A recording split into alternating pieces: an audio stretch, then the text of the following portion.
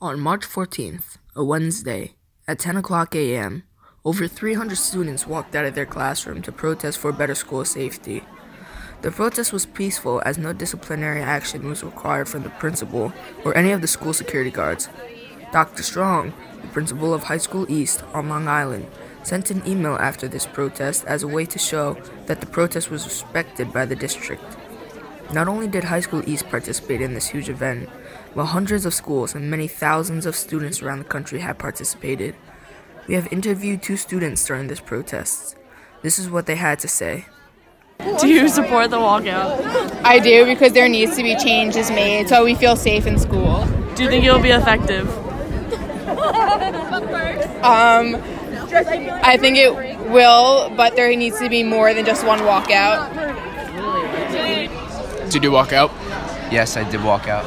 Do you feel like it's going to be effective or no? I do feel like it is going to be effective because many schools across Long Island joined as well, and the collective unity will get Congress's attention.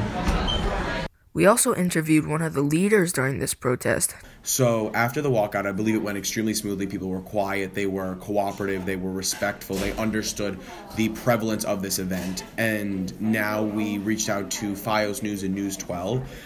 We had been speaking over the news about what we plan to do, and the next step is really to try and bring this to other schools, to other resources, and talk more through news outlets to try and pursue our ideas. As all of this is happening, Nick and his fellow campaigners start to read the names of victims. Meadow Pola.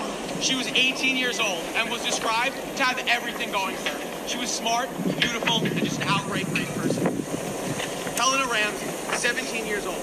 She was relentlessly motivated and brought the best out to all who knew her. By the end of the protest, the school could still feel the power and unity echoing from this protest. They want change, and they will get it. We want change! We want change!